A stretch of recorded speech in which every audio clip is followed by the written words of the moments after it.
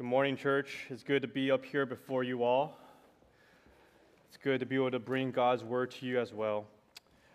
If you guys don't know me, my name is Gabe. I'm one of the pastors here. I lead the college and young adults ministries here at this church. I'm currently recovering from a cold this past week, so that's why if I have to reach down, grab my bottle of water to kind of just wet my throat again, just excuse me for that. But thank you all for those of you guys praying for me. So that we may hear God's word this morning. Today, I've been tasked to bring to you the topic about talking about consumerism, talking about how to deal with our riches. It's a topic that it can be near and dear to our hearts because we're talking about how to really manage our money, how to manage our blessings, how to manage much of the things we enjoy in this world and in this life. And so I'm going to try to tread the ground here carefully, but also want in a way be challenging for us here, for all of us, myself included, on how do we indeed steward our riches in this time? How do we become generous disciple makers in a consumer-driven age? In 2019, Christianity Today published an article, and the article was written by a missionary in the field, and the missionary, she was talking about the impacts of Netflix and technology on missionaries in the field. And this missionary, she found that these modern technology, though it was great for her to stay connected with her home, with her families back home, social media, things like that, and Netflix movies, if she ever felt homesick, they can just watch Western movies, right? It made it harder for her to be truly present in the field. And so instead of overcoming cultural shock, which is what many missionaries face when they go into the field, they spend usually a year or two getting over that cultural shock. Instead of overcoming that, she just simply stayed connected with her friends and family back home. And so she never truly, adapted to her foreign culture. You see, technology has made our world smaller. In general, it's a good thing, right?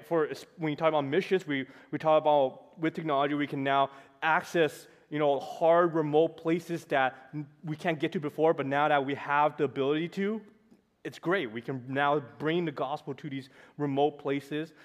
Through the urbanization of cities, now many people in the villages and far remote places are coming into the global cities, finding jobs, finding education, and we can send missionaries to these big urban cities and reach unreached people groups who are coming together in one place.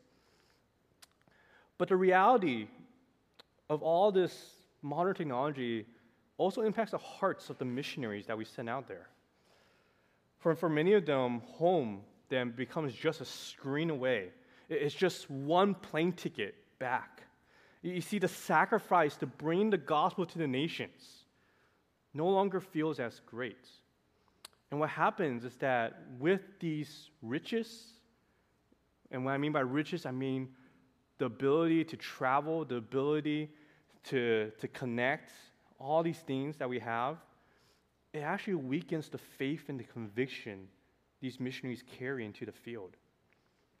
I was reading this article, and I thought to myself then, how much of these same technologies has impacted our hearts here as disciple makers in our own communities? Last week in our congregational series, Pastor Albert talked about being a global Christian, being someone who thinks about the world, how to care for the world, how to pray for the nations, the need for missions. And my hope today is to bring to light the challenges of what that stops us, that makes it hard for us to really care for missionaries, that really care about evangelism, that care about disciple making. And so my question on this is this: do our riches, our comforts, our wealth, our entertainment make us weak at making disciples? Do our riches make us weak at making disciples? You see, the comforts of our lives can often distract us. It can often distract us from truly engaging in an all-out, full-force discipleship.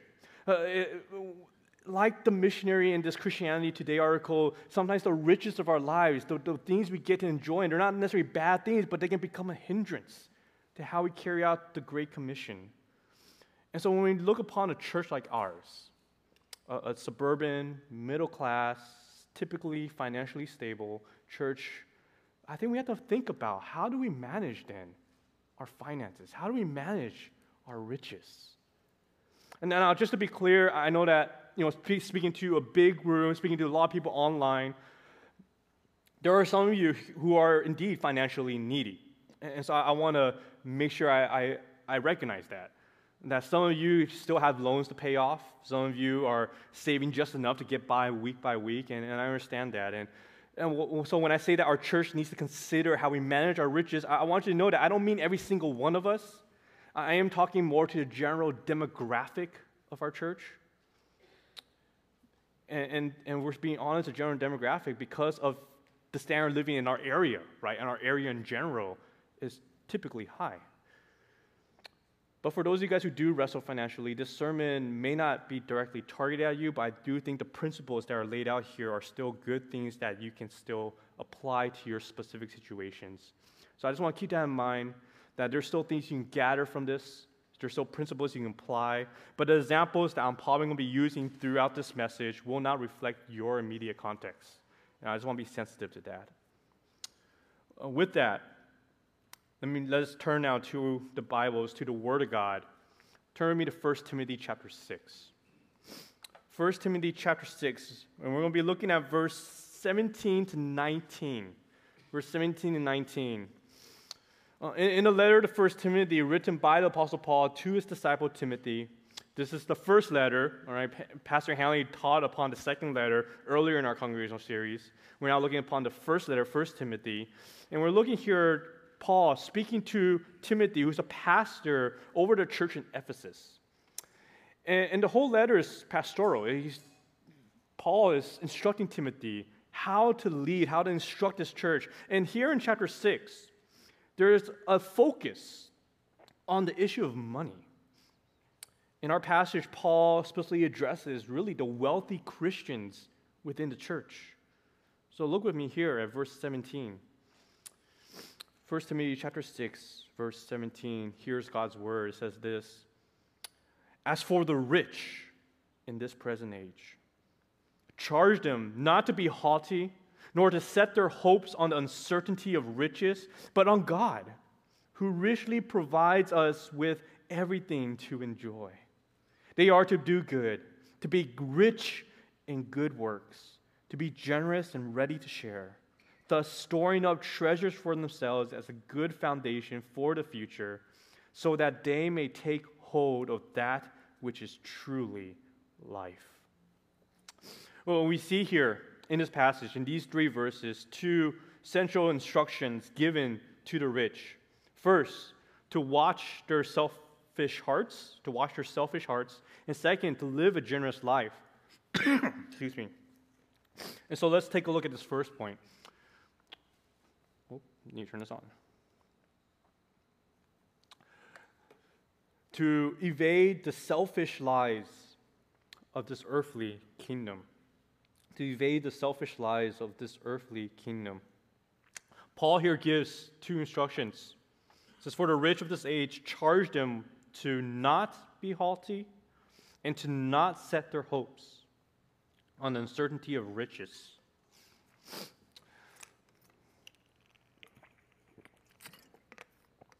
Let's take a moment and examine the second part first. To not set our hopes on the uncertainty of riches. What does it mean to not set our hopes on these things? Well, if you take a look here in your Bibles, and you look up a few verses, you look at verse 10. 1 Timothy chapter 6, verse 10. Paul here writes, "For the love of money is a root of all kinds of evils." The love of money. What is that? What is the love of money? The love of money, well, it's not just a love for like dollar bills, right? You're not going to, I want to collect all the dollar bills in the world. Right? It's not that. $1 bill, right? If you take a look at the dollar bill material-wise, if you just that green paper, rectangular shape has the number 1 on it. That material-wise isn't really more valuable than a $100 bill in terms of materials, right? It's made of the same materials. You see, the value between the two is social. It comes from a social economy.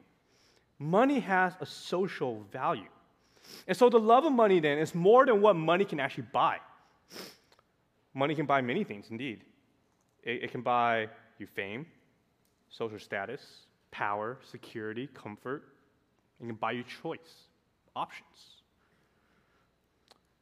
And certainly the love of money includes all that. But the love of money at its core, really, because it's a social value, it's trust, a hope in this world's promises. It's a hope in this world's promises. And think about what it means to actually buy anything in this world. You're saying when you're bringing money to the cashier or you're checking out Amazon, you're investing that money into a business and you're saying to that business, I believe in you. See, here's the difference between investing in the kingdom of God versus investing in this world. In the kingdom of God, when you're investing money, you're saying, I believe in what you can do for God. Right? When you're donating to a charity, you're donating to a church, I believe in what you can do for God. But in the marketplace, right, in this earthly kingdom, when you bring money, you're buying something, you're saying, I believe in you for what you can do for me. And that's the difference. When you're buying new clothes, you're thinking about how it can make you feel better about yourselves. When you're buying a new phone, you're believing that you need the latest technology to be a world-class photographer. You're subscribing to Disney Plus. You believe that the movies and the shows it offers you will bring you some sort of comfort and rest. You fly to Hawaii or Japan for vacation because you believe those locations will provide you some sort of awe and refreshment. Note here what I'm saying. The issue is not the stuff or the subscriptions or the vacations. The issue that I'm targeting at here is indeed the heart motivation behind these purchases. Are you making these financial decisions oriented around God or for yourselves? You see, this self-oriented decision-making is really a byproduct of our consumeristic age. In a consumer-driven economy, we have been trained, wired to think this way, to make decisions based on what benefits us the most. And you may be hearing me and you'll be saying to yourself, well, of course, that's what it means to buy something. When I'm making decisions, right? I'm looking for the best deal, right? When something is free or something is cheap, that's amen. That benefits me. That's good stuff, right? Well, sure. But let's consider the age that we're in. And let's think about it for a moment. Let's have a wider view of history, actually.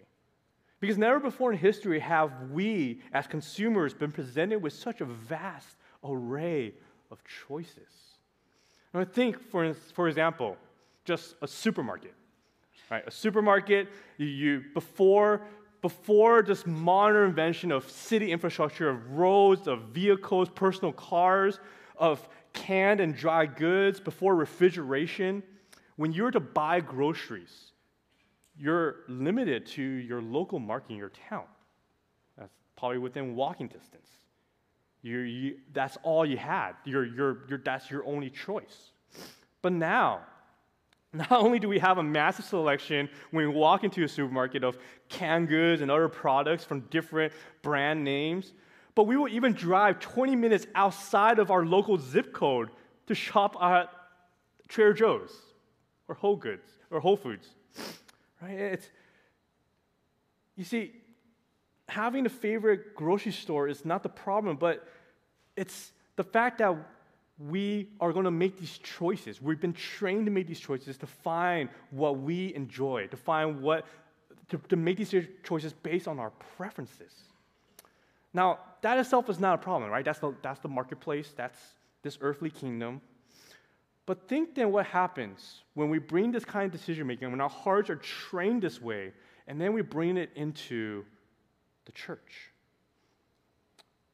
See, even when we talk about the local church, there's probably just, in the past, there's usually just one or two churches within a town. If you belong to that town, you went to that church and you knew everyone at that church. You're stuck at that church. You didn't have another option to go to another church, right? If you had a problem with someone, you don't just run away from it. You actually figure it out biblically, right? But now, we have a menu of options when it comes to churches, right? And so naturally, when people are to choose a church, what are they going to do? How are they going to make that choice? What is their choice based on? It's going to be based on their preferences.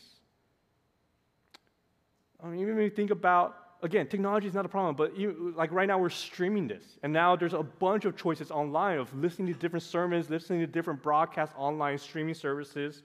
It's not a big deal. That's not the issue itself, because again, there's flu going around, people are sick. It's good that we're able to still reach our own people, but if we have all these choices, we also notice that there are people who are choosing to stay home and stream whatever service they want out of their own comfort. You see, this is the kind of decision I'm making that comes when we have options, when we have choices. Which is why Paul warns us here in 1 Timothy chapter 6, verse 17, for the rich in this present age, charge them. Sorry, that's the wrong one. Should have gone back to verse 17. Let's do that. Charge them not to be haughty. Right? Not to be haughty. Not to be proud, not to be selfish in your thinking, your decision making. He focuses upon our hearts here. You see, what does it mean to be rich? If you really think about it, it means you have the ability to choose. That's really the power of money. The reason why we enjoy having wealth, materials, resources, is because it gives us options. It gives us the ability to choose. Right? If you have the money, you can buy that Starbucks and not 7-Eleven coffee because you have the means to do so.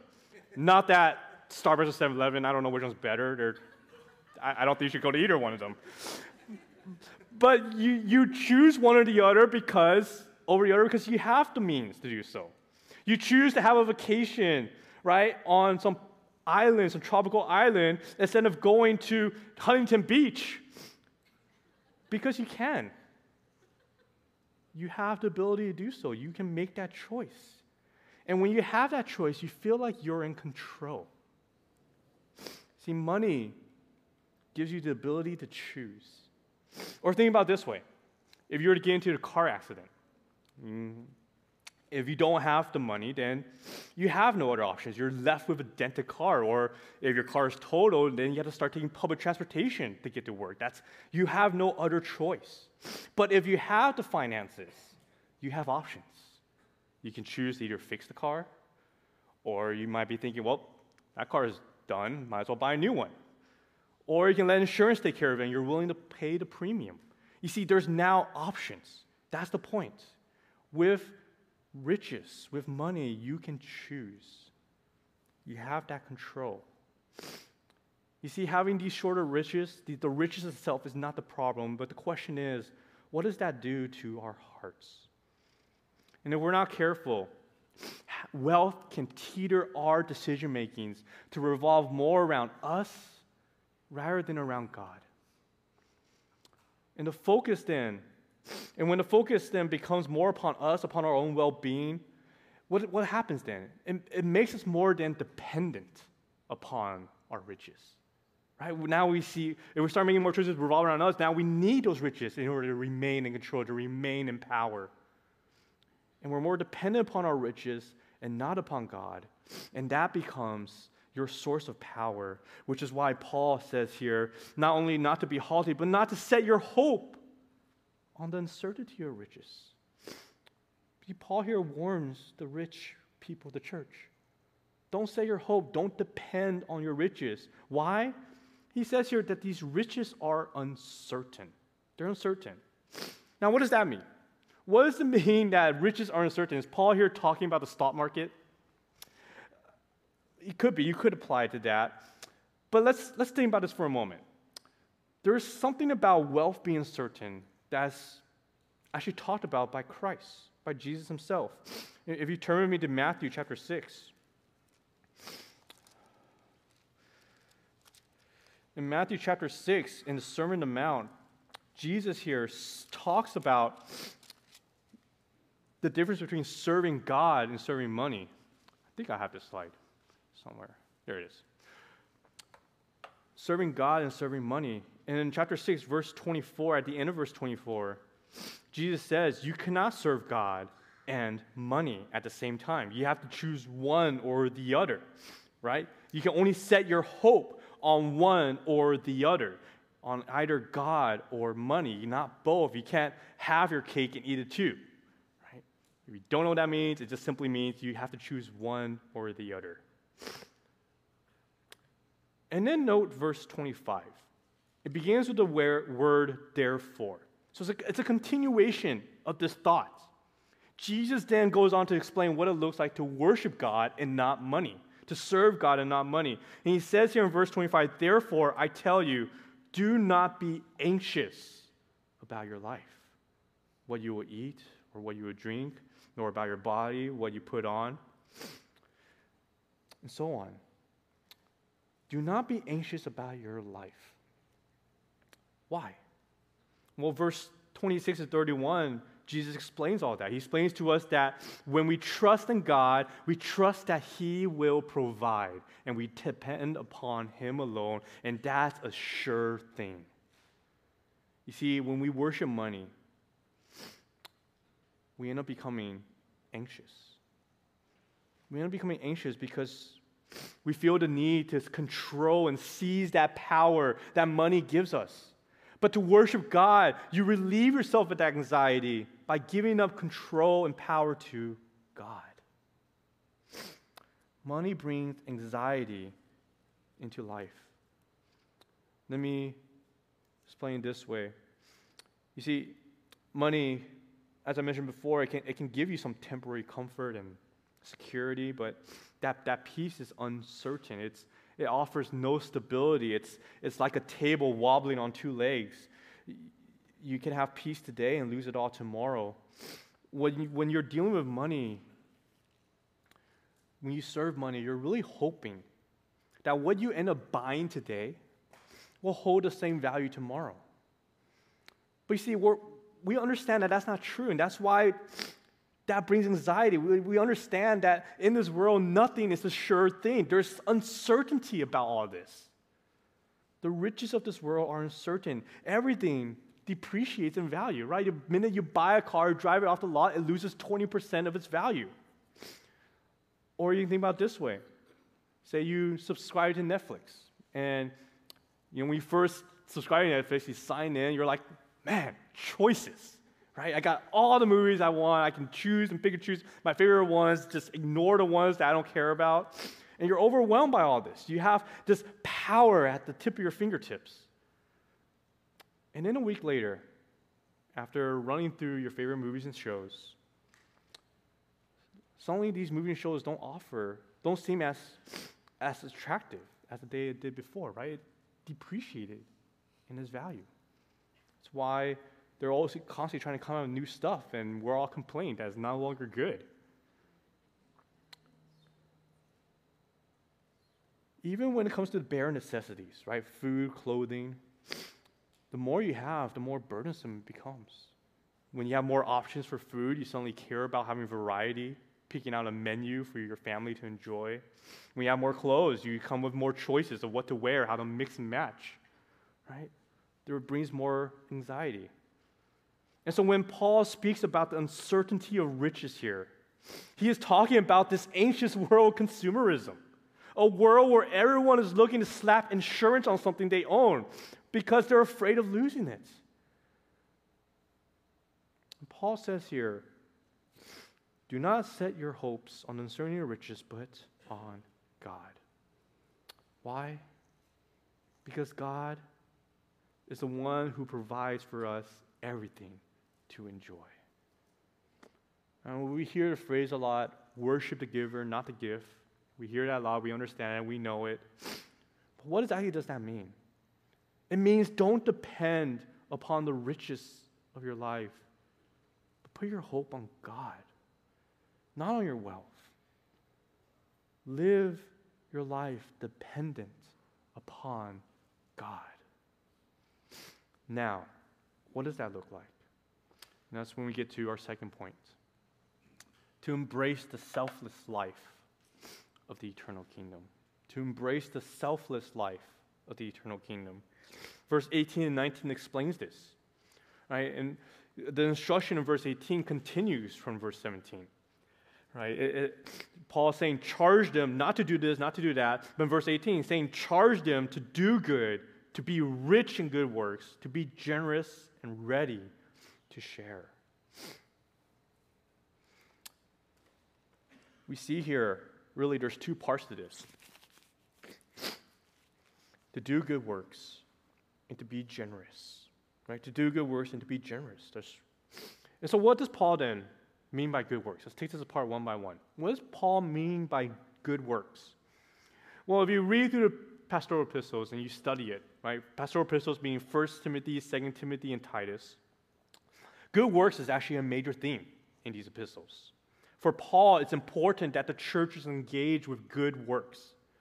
And what he means by that is that he believes that the church not only needs to preach good doctrine, but they need to live good doctrine. In other words, good works, to kind of sum up what he's teaching in 1 Timothy, actually. We've been going through 1 Timothy and in transit, and so we've been in this book for a while now. But good works really is godliness put into action.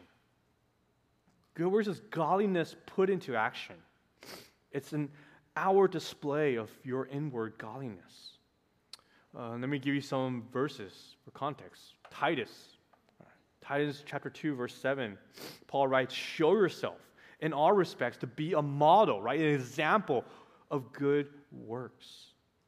2 Timothy chapter 2, verse 21, Paul says, therefore, if anyone cleanses himself from what is dishonorable, he will be a vessel for honorable use, set apart as holy, useful to the master of the house, ready for every good work. He's saying that if you are set apart, if you are chosen by God, saved, brought into His church, you are now useful. Meaning you go act that, you go become this vessel of honorable use, ready for good works.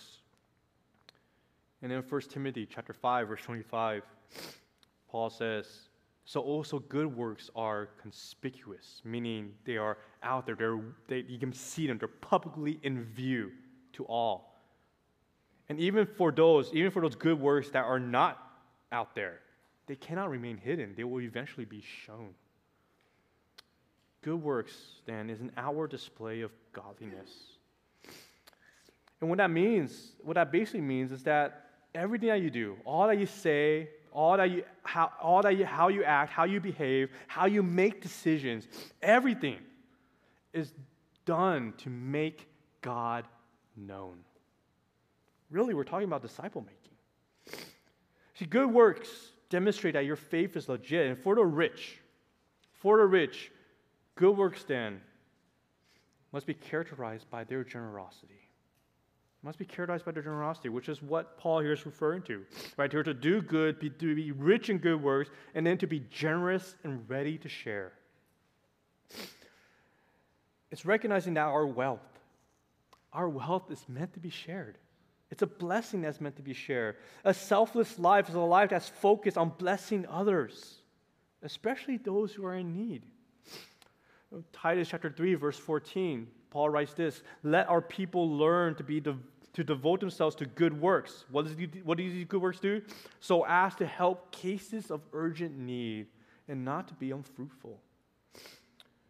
And so just to be clear, the word generous here, right? The word generous that we see here in our passage, it doesn't mean you're just suddenly selling everything and giving everything away freely.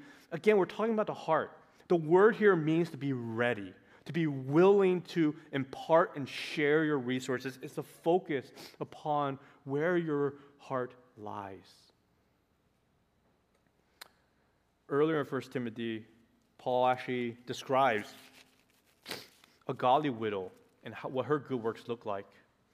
In 1 Timothy chapter 5, verse 10, this is how he describes a widow. A widow of good works is one who has brought up children, has shown hospitality.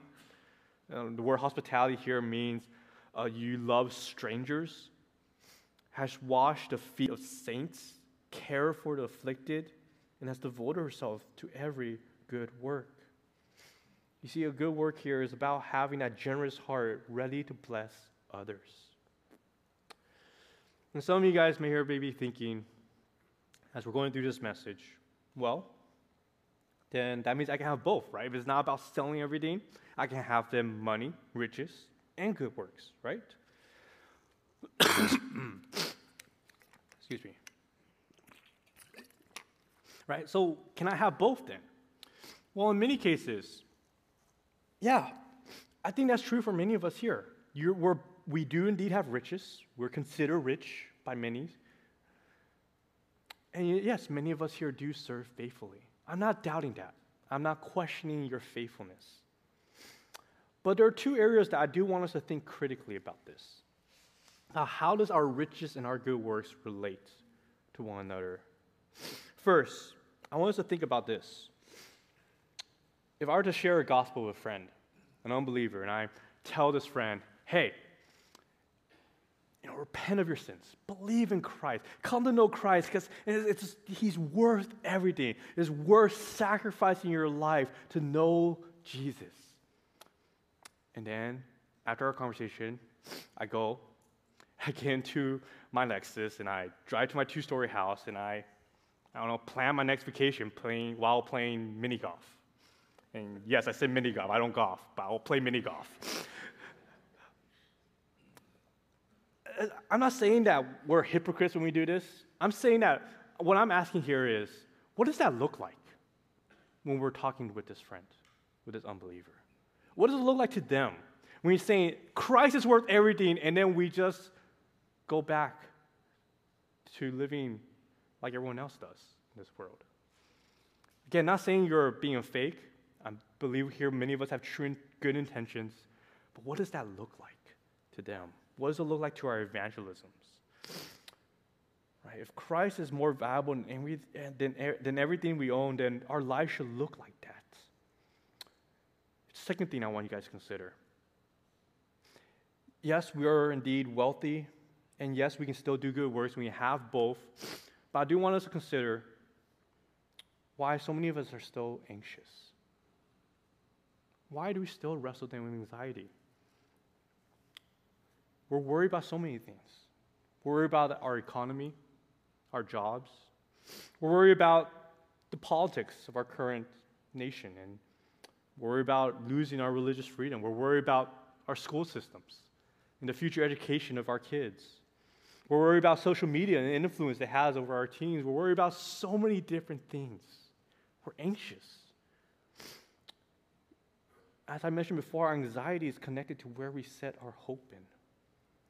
And yes, we have indeed received many blessings from God to enjoy, right? We've grown up in a relatively strong American economy. We have religious freedom right now. Many of us grown up getting a classical education, learning how to think, just being and having jobs. But now in these times, we see how uncertain these blessings are, don't we? How uncertain they are. And what does that do? That creates anxiety. Perhaps then, we should ask ourselves, perhaps we have leaned too far in setting our hopes in these riches rather than in God. You see, there is a reason why Jesus seems to be warning the rich that their downfall will be their wealth and their power. Right? Jesus says in Luke 18, verse 24, how difficult it is for those who have wealth to enter the kingdom of God.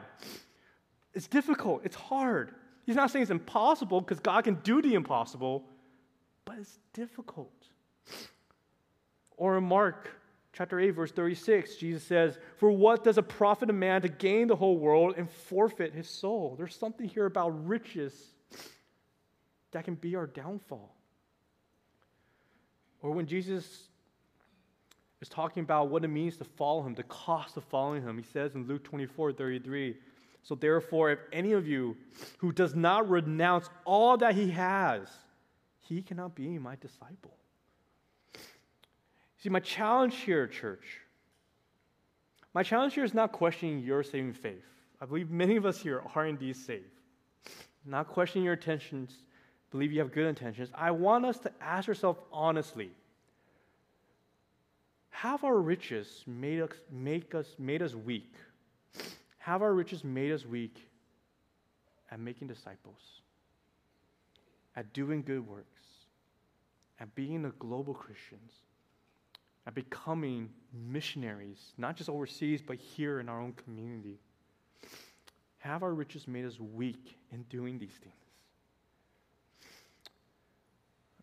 In that Christianity Today article, as I mentioned earlier in the beginning, that missionary, she admits that the modern technology of social media, the easy ticket home, those riches made it difficult for her to really immerse herself in missionary work and good works, in disciple making. And the reason why that is true is not because the technology is bad or that the wealth is bad. The reason is when things got hard, for her in the field, when the culture shock of entering into a foreign land hits you and you don't know the language, you don't know the people, it takes all day just to send out mail, right? That's what happens when you enter into a foreign country. And it's just tiring. When things got hard, it became easy for her to escape into the comforts of what you know as home. You can jump on social media and connect immediately back with your friends and family back home. You can turn on Netflix, immerse yourself in English-speaking Western films. You have the easy option of just buying a plane ticket and going back home. You see, the missionary here in this article, she explains how these options made it harder. Again, options, choices, made it harder for missionaries to really just do stuff. To do mission work, to evangelize, to do good works. And that is really what separated the current generation of missionaries from the missionaries of the past. Because in the past, going to the field truly meant going without a means of returning home. And she admitted that in the past, this actually made stronger missionaries. Why? Because they had to set their hope not on the uncertainty of riches, but on God. They had to depend upon God.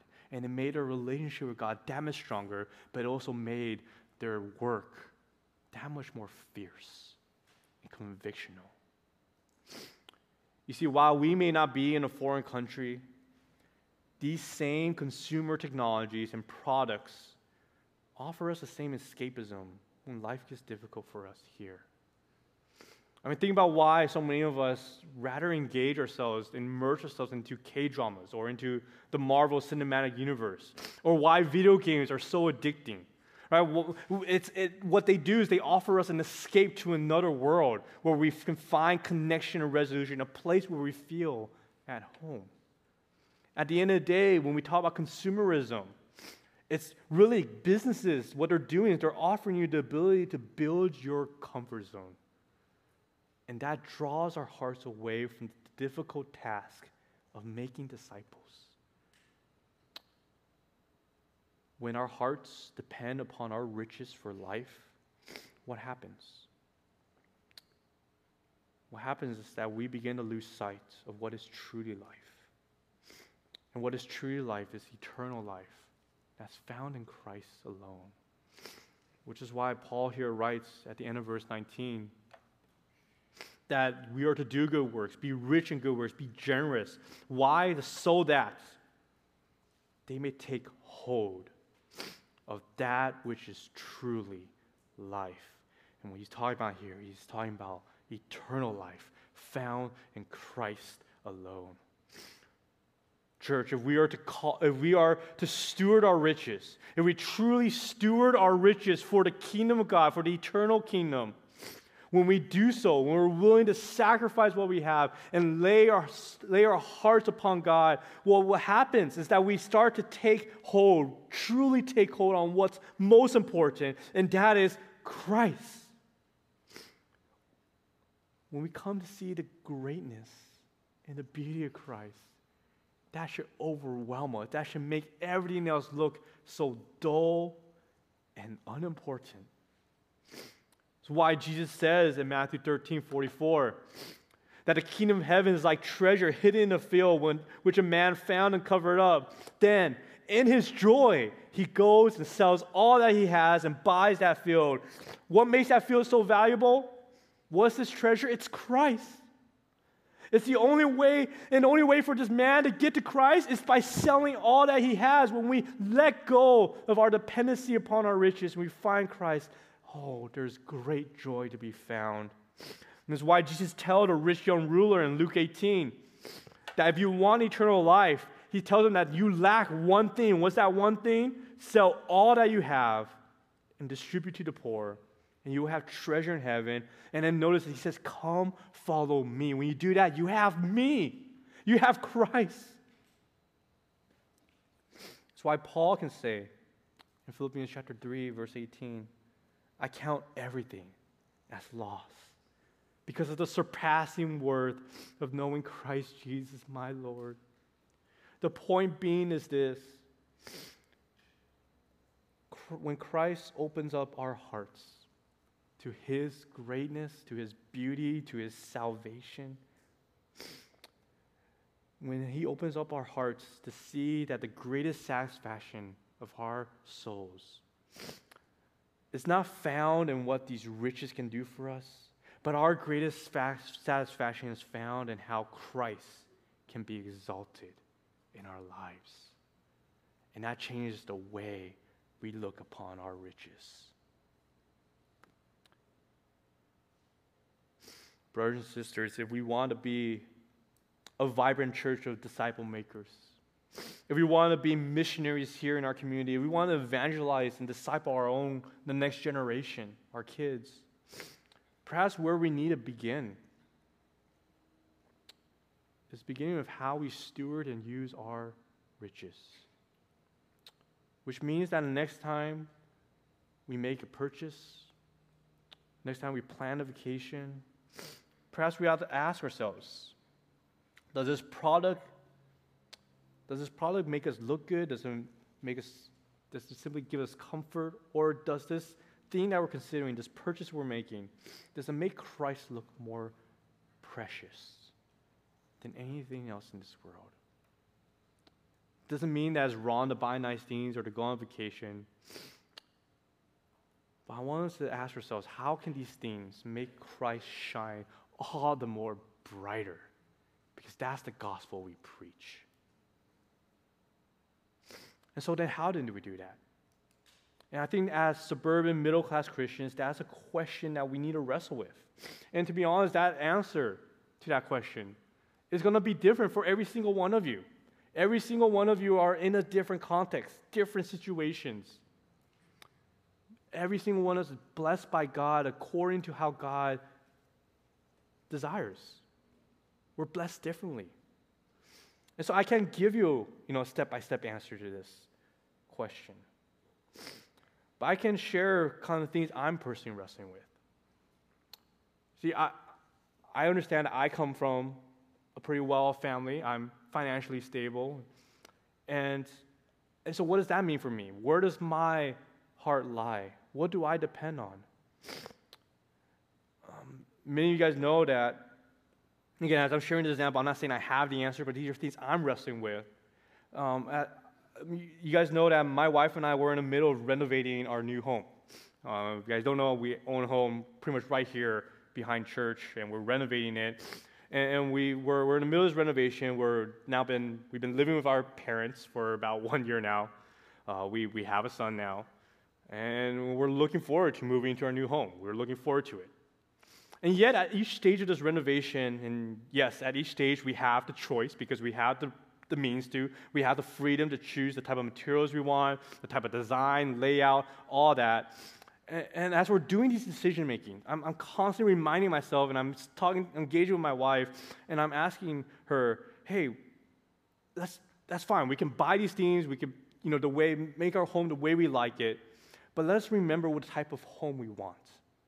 At least the type of home I'm trying to build is one that's open to the community around us. Our house is located in a cul-de-sac, which means that I want to be able to host, some neighborhood barbecues and meet our neighbors and invite them in. I want our neighborhood to know our house to be that annoying household that constantly have people over with cars parked in front of their driveways. And that's okay if they know us that way, as long as we're also inviting them to join us, right? I want the people here at our church to know that our house will be available for you guys. Even if we're not home, I'll plan to install those security code doors with security lock. And you guys know me, when I used to live alone and on myself before I got married, I gave many people my code to get into my house, to use my house, even when I'm not there, even when I was out of the country, right? I don't care if it's clean. There can be kid toys everywhere. I have nothing to hide. If you guys need to use it, use it. Or we think about it this way. We talk a lot often when we're talking about what does it mean to secure our house, security, right? And that provides comfort. So we're talking about installing video cameras, and the Ring doorbell and all that stuff. Good stuff. You should do it. But if I were to have a secure house, I want to make sure that blessing is not just for me. It's not just for the security of my own family. But if we have a secure house, maybe this house can provide safety for those who are in danger. Perhaps someone who is coming from an abusive family. They need a place of safety for the night. Can our safe house provide that security for him or her? Or perhaps a single mom. And we've been talking a lot with Obria Pregnancy Center, but what if a single mom who decides not to have an abortion, they just busy with taking care of a kid, holding a job, and they need a place to rest? Can our secure house be a place of comfort, security for them? Can we welcome them in? I talk to my wife a lot about fostering kids, adoption. They're not far off our minds. These are things that I'm engaging, I'm talking about. Again, I'm not saying I have the answers. What I'm saying is that if we have a nice, comfortable home, I want to be able to share that. I want to be able to bless others with it. So that when people come to meet us, I don't want to be wowed by what we have, but I want them to be wowed by the generosity. And through that, I can share with them Christ. And yes, these things will come with sacrifice. I'm not sure if I can do all these things. We're not there yet. You guys can pray, see. I don't know how God will lead us, but these are things I'm thinking about, and there will be sacrifice, right? That means there will be less time to sit back and enjoy an NBA game. There will be less time to watch and catch the latest Marvel film. There will be less time to even go on vacation. And yes, that also might mean that I need to call insurance if my house gets damaged or things get stolen, and my expenses will go up. But if it means that the people my wife and I can minister to are even our children, to show them what it means to be generous Christians, if they can see that Christ is the most valuable treasure of our lives, then all that loss is worth it. Again, the answer for you will depend upon your context, your situation. Not saying you have to do exactly everything I just said, because we're not even there yet. We're just trying to figure it out.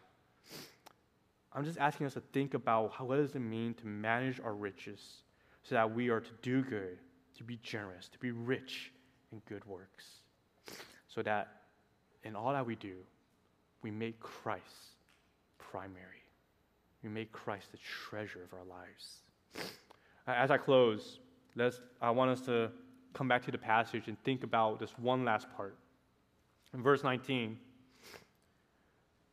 it says here that when we are to do good, be rich in good works, to be generous, to be ready to share, what are we doing? We're then storing up treasure. Storing up treasure for themselves as a good foundation for the future. What does Paul mean by that? What he means is that while our earthly riches have temporary depreciating value, when we make disciples of Christ, that has permanent, eternal value. Think about that. Think about what it means to truly make disciples, to bring them up and have them come to take hold of what's truly life, to take hold of Jesus himself. We talk all the time about raising the next generation. And it's not wrong to give our children, our family, our friends a good life. But church, it is so much better if our children, our family, our friends can share eternal life with us in Christ, in the eternal kingdom. That is so much better. When our lives is oriented around Christ, not around us, we will find that the greatest joy that we're going to have is when we get to heaven, we look to our left and our right, we see the people we have blessed and ministered to by our side, seeing to our great God who reigns. That's what it means to make disciples. And that's why when we're blessed in this way with these riches, let's invest it in something that's worthy. Let's invest in the eternal kingdom of Jesus Christ. And so the big idea is this: to make disciples by investing your riches into the eternal kingdom in such a way that makes Christ look more precious, more valuable than anything here on earth. Let me pray. Lord, we are indeed blessed in so many different ways. And Lord, I pray that, first of all, that we be thankful. That we recognize that what we have has been given by you. You are indeed the great giver, the one who gives us all things to enjoy. But Lord, as we enjoy these things, let us remember that our hearts should depend upon you, not upon these riches. And that, Lord, if we're willing to give up these riches to honor you, then that, Lord, that teaches us how to then steward these riches. And steward them freely and generously to bless others, to engage in good works, to make disciples. I pray, Lord, that God, for each one of us here, in whatever context you may be, whatever financial situation they may be in, for each person here, that they will consider what it means to use their blessings to reach others around them. God, thank you. Thank you again for blessing our church, and I pray that even as a church, we think about what it means to use our facilities and all the different things that we have here on this church campus. God, may we not be haughty. May we not set our hopes upon these riches, but may we continue to remember you, the provider of all things. And let us continue to worship you and worship Christ, your Son, who through him we have indeed gained the richest blessings of all, eternal life. Lord, thank you again for all this. I pray this in your name. Amen.